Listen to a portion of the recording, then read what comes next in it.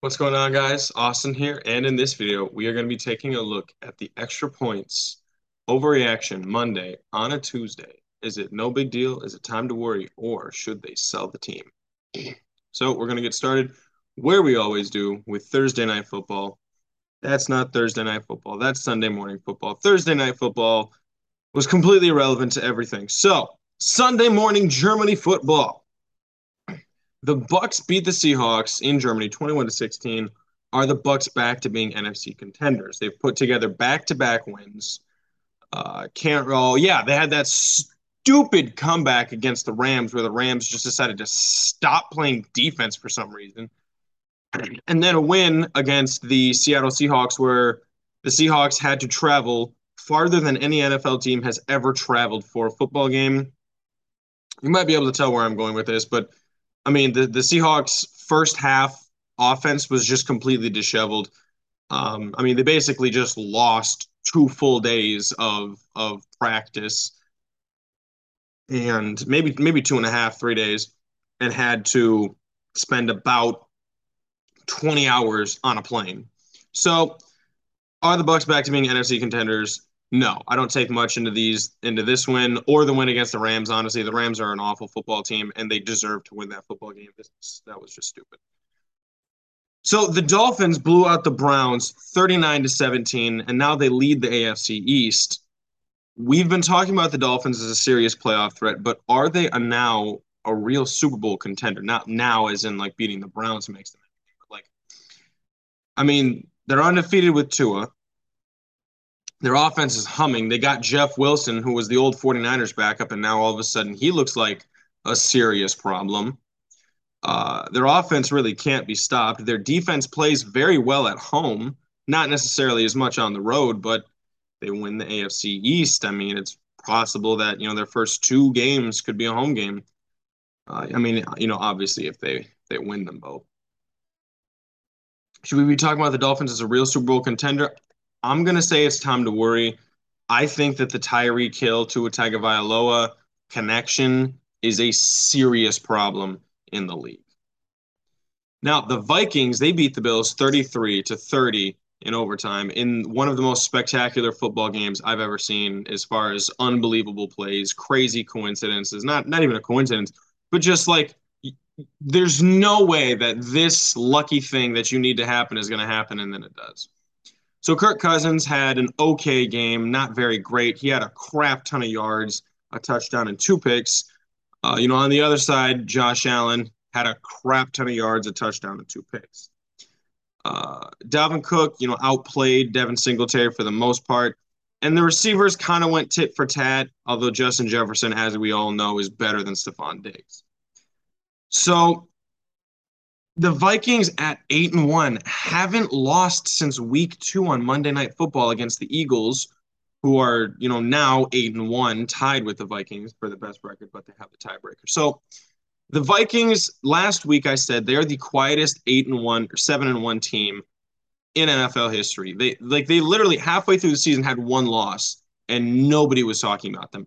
Now they have one of the best wins in football and are still 8-1 on a 7-game win streak. Are they better than we admit? And when I say admit, it's really just willing to talk about.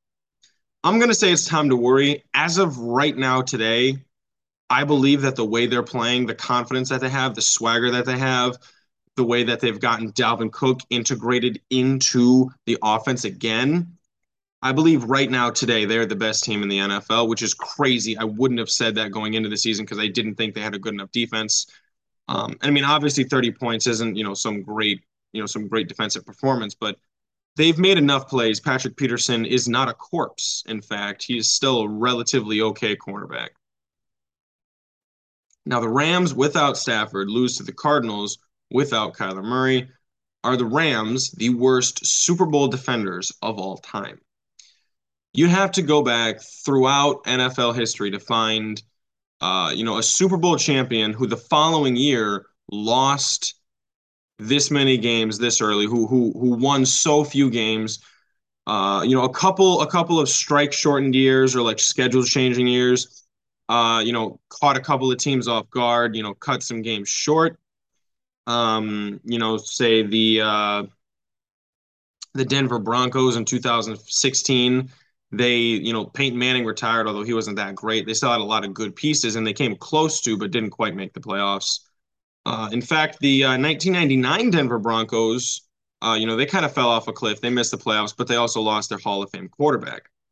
As of right now, this Rams team, the loss of Von Miller, the loss of Andrew Whitworth, that's the one I really think it is, and the loss of Odell Beckham slash Robert Woods seems to be way more problematic than we had ever anticipated. Now, to be fair to the Rams, they not only dropped from Andrew Whitworth to their backup, Joe Noteboom, but Joe Noteboom, I believe, got injured for the rest of the season in like week 4 or something like that. So they've been on their for all intents and purposes, third string left tackle. Um, it's not a great look. Now, I mean, they did make some additions to the team. Bobby Wagner has seriously worked out. The Rams are one of the better run defenses in the NFL after last year being one of the worst run defenses in the NFL. But the Allen Robinson deal has not played out well. They really probably should have kept Robert Woods, and they definitely should have paid Odell Beckham Jr. instead of, being disrespectful as much as they were. They don't make the Super Bowl if Odell Beckham wasn't on their roster, and they don't win the Super Bowl if they don't start so hot with Odell Beckham in the Super Bowl. It's completely disrespectful the way that they let him rehab on his own without offering him a serious contract, and they could have offered him any sort of money that was really beyond 7 million a year, and that's about what Odell would be going for right now is 8 or 9 million. But that's neither here nor there. Are the Rams the worst Super Bowl defenders of all time? The answer is absolutely unequivocally yes. They need to sell the team. Now it's too late to have a fire sale, but honestly, if I were the Rams, I would have pretty much gotten rid of everybody except Donald, Kupp, and Stafford, which includes Jalen Ramsey. There are a lot of NFL teams that could use a fiery cornerback that don't have a great secondary. I think the Bucks, would have made that move. They don't have a great secondary. I think the Titans, the Chiefs, those two teams definitely would have made that move, but that's neither here nor there. Are the 7-2 Chiefs the best team in the NFL? The Chiefs beat the Jags 27-17, and now they have, one of the hottest streaks in the NFL. The last couple wins, I mean, they haven't been against great teams. They beat up on the Titans, who, I'm not going to call the Titans frauds, but the Titans don't have a single great win on their roster on their season. They haven't really played anybody good. And then they beat the Jags, which are a pretty much struggling team. Now, for the Chiefs, their offense is great against the bad teams, and it's okay against the good teams. That's what you'd expect with Patrick Mahomes and the amazing weapons that he has. On the other side, you got Trevor Lawrence basically just being as disappointing as a first overall pick quarterback can be outside of Jamarcus Russell. The Chiefs, I'm not ready to say they're the best team in football. I think they're up there, but I honestly don't think there's a lot of great NFL teams right now. I feel like, I mean, you talk about the Eagles, the Chiefs, the Vikings. Right now the Bills and the Ravens have a lot to work out. The 49ers should be up there. They just haven't put together a single good game, probably since they beat up on the Seahawks. I mean, obviously other than the Rams, but the 49ers beating up on the Rams doesn't count. That's you're penciled that in. Now the Packers, they outscored the Cowboys 17-0 in the fourth quarter in overtime, and they won 31-28. Are the Packers back? Now, earlier, I'm pretty sure the Packers got a win, and my question was, are the Packers back on track? And then they lost like 5 consecutive games, which was crazy. I still can't believe that happened, losing to the Jets, the Giants, the Commanders, the Bills, and the Lions. But Aaron Rodgers had a typical Aaron Rodgers game. Uh, decent, decent yards, nothing crazy. A lot of touchdowns, no picks. Aaron Jones is having the type of games that we'd expect him to have: 156 yards and a touchdown. Christian Watson really burst onto the scene. He had a Randy Moss type moment where he had 4 catches for three touchdowns and 100 yards. That's a crazy stat line right there. The defense still continues to underperform. And going into the season, I said the Packers would have the best defense in the NFL, and it's really made me angry that they've actually had one of just like the most average defenses in the NFL. Great pass defense, poor run defense, just average all the way around. But they forced Dak into two interceptions. They got a couple sacks, and they got the critical stops, late in the game when they mattered most. Are the Packers back? Are they back on track? Right now they're 3-6. They're tied for the same record as the Lions, and they're currently in third place in the NFC North. I'm going to say yes for the simple fact that I think it's impossible to keep an Aaron Rodgers led offense bad for a full season. A healthy Aaron Rodgers has never had a bad offense the whole season. And as long as they're having an average defense, Aaron Rodgers is going to figure it out. He finally got the kid, Christian Watson involved. That was one of the biggest criticisms, like, oh, he doesn't throw to the rookies. Like, well, yeah, I mean, he just did 4 times for 3 touchdowns. We'll see what they do moving forward, but basically around the midpoint of the season, the Packers are still alive to fight for a wild card spot. Now, the Steelers, they beat the Saints 20-10 in a matchup where they were favored by 2. I teased them down to 8.5. And the Saints still didn't cover. I bet the Saints. Now, the question I have here is Dennis Allen the worst coach ever? Going into the season, people were talking about, Dennis Allen being, a terrible coach. He started his seasons with the Raiders 4-12, 4-12, and then 0-4, before getting fired. So, just an absolutely horrendous coaching record of, what would that be? 8-26 with the Raiders. And now what's he like 3-6 or something like that?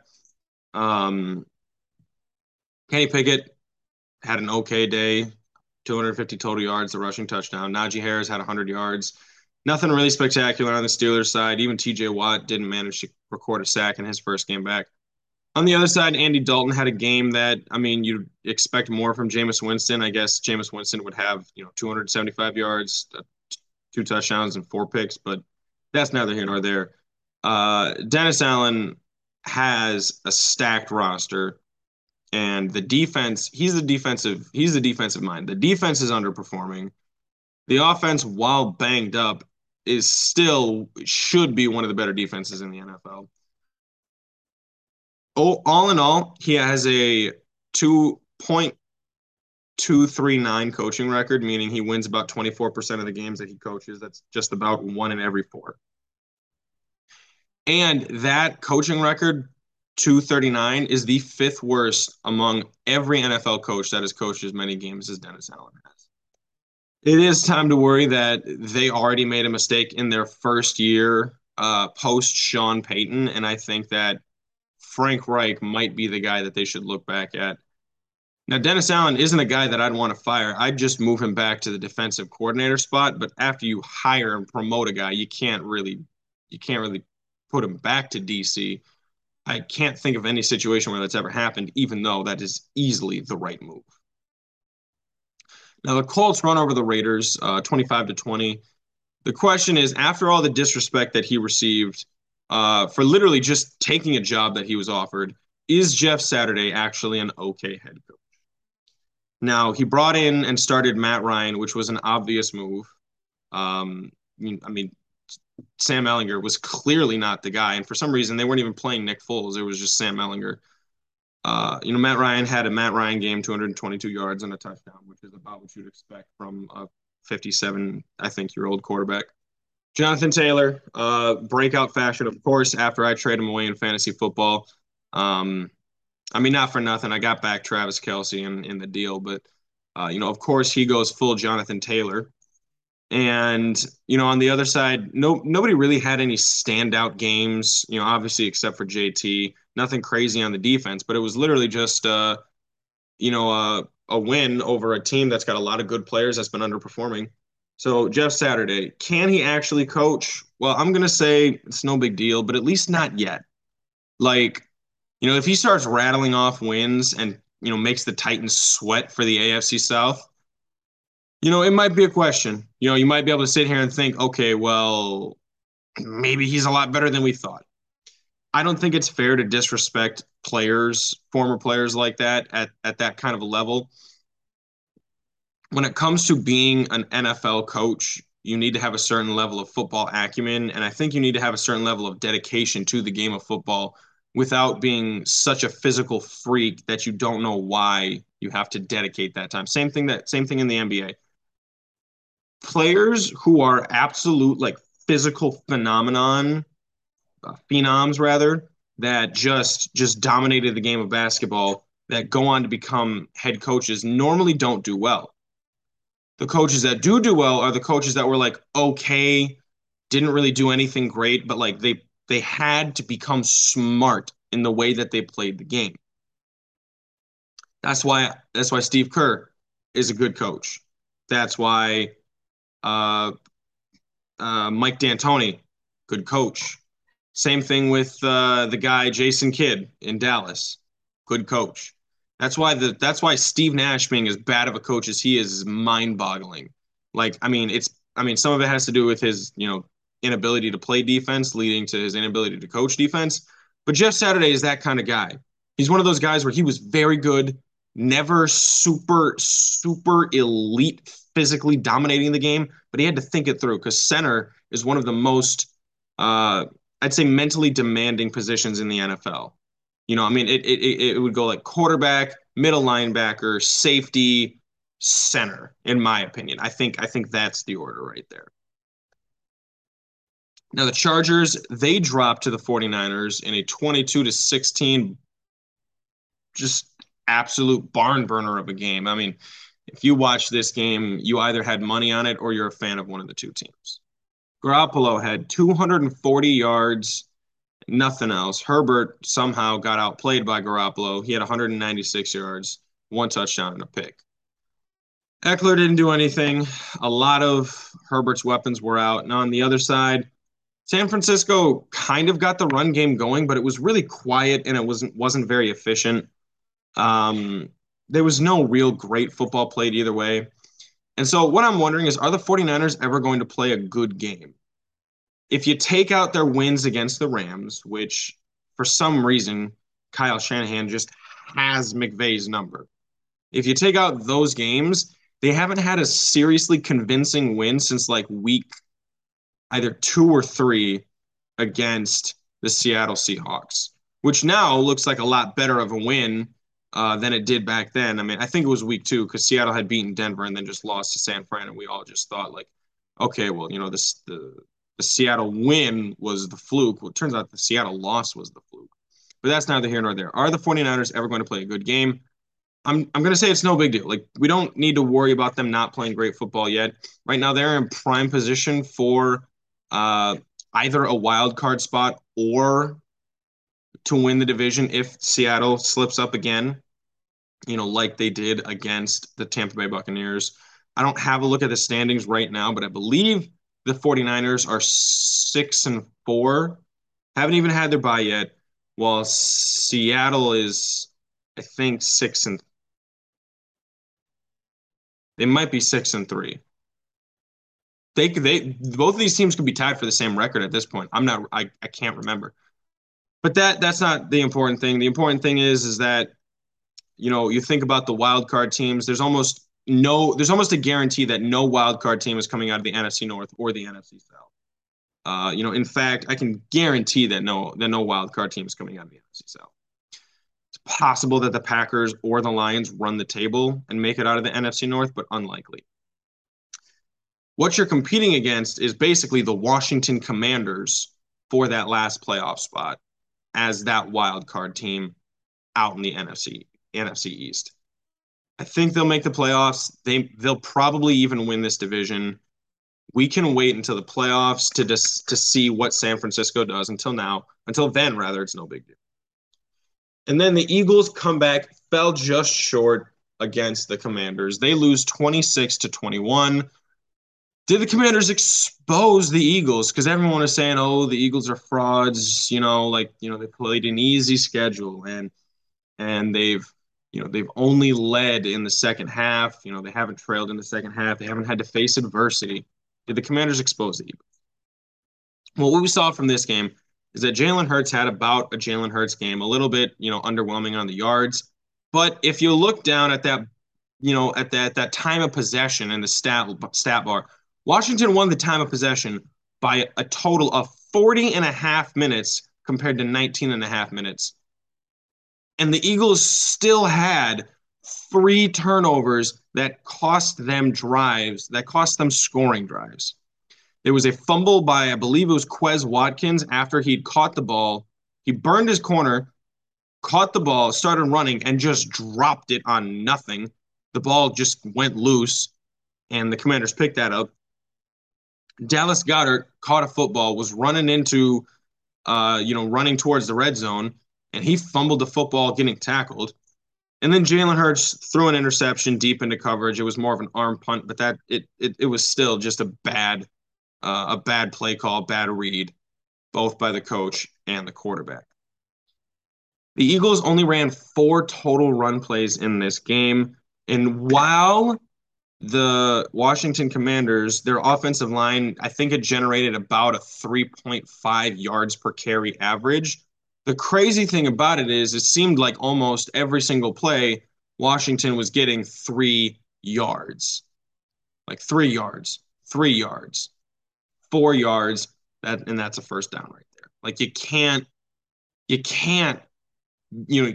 that. That's why the time of possession was so crazy. The Eagles had 3 turnovers. I don't think they're going to continue to lose so many turnovers. That was Jalen Hurts' first turnover since I think it was like week 4. He hasn't turned the ball over in like 6 weeks. I'm going to say it's no big deal. Now, I think the way that the Commanders basically kicked the Eagles' teeth in the first half, the Eagles came back to make it a 2-point game and still had the chance to take the lead several times. Oh, and by the way, the final score, it wasn't 26-21. The final score, the Commanders scored a touchdown. For anybody that's listening to me or watching this, the Commanders scored a touchdown on the final play of the game. It was like a lateral where Devonta Smith just threw it to nobody, and the Commanders picked it up and carried it into the end zone. I really don't care about that. This is the final score right here. This is definitely more accurate of what the game looks like. That this 5 points right here. But neither here nor there. It's no big deal. The Eagles will be back on track. The only hard game that they have left on the schedule is at Dallas and the game against Green Bay. All right, guys, thanks for watching that video. Be sure to like and subscribe. Let me know what you think in the comments down below and stay up to date on all of our future content.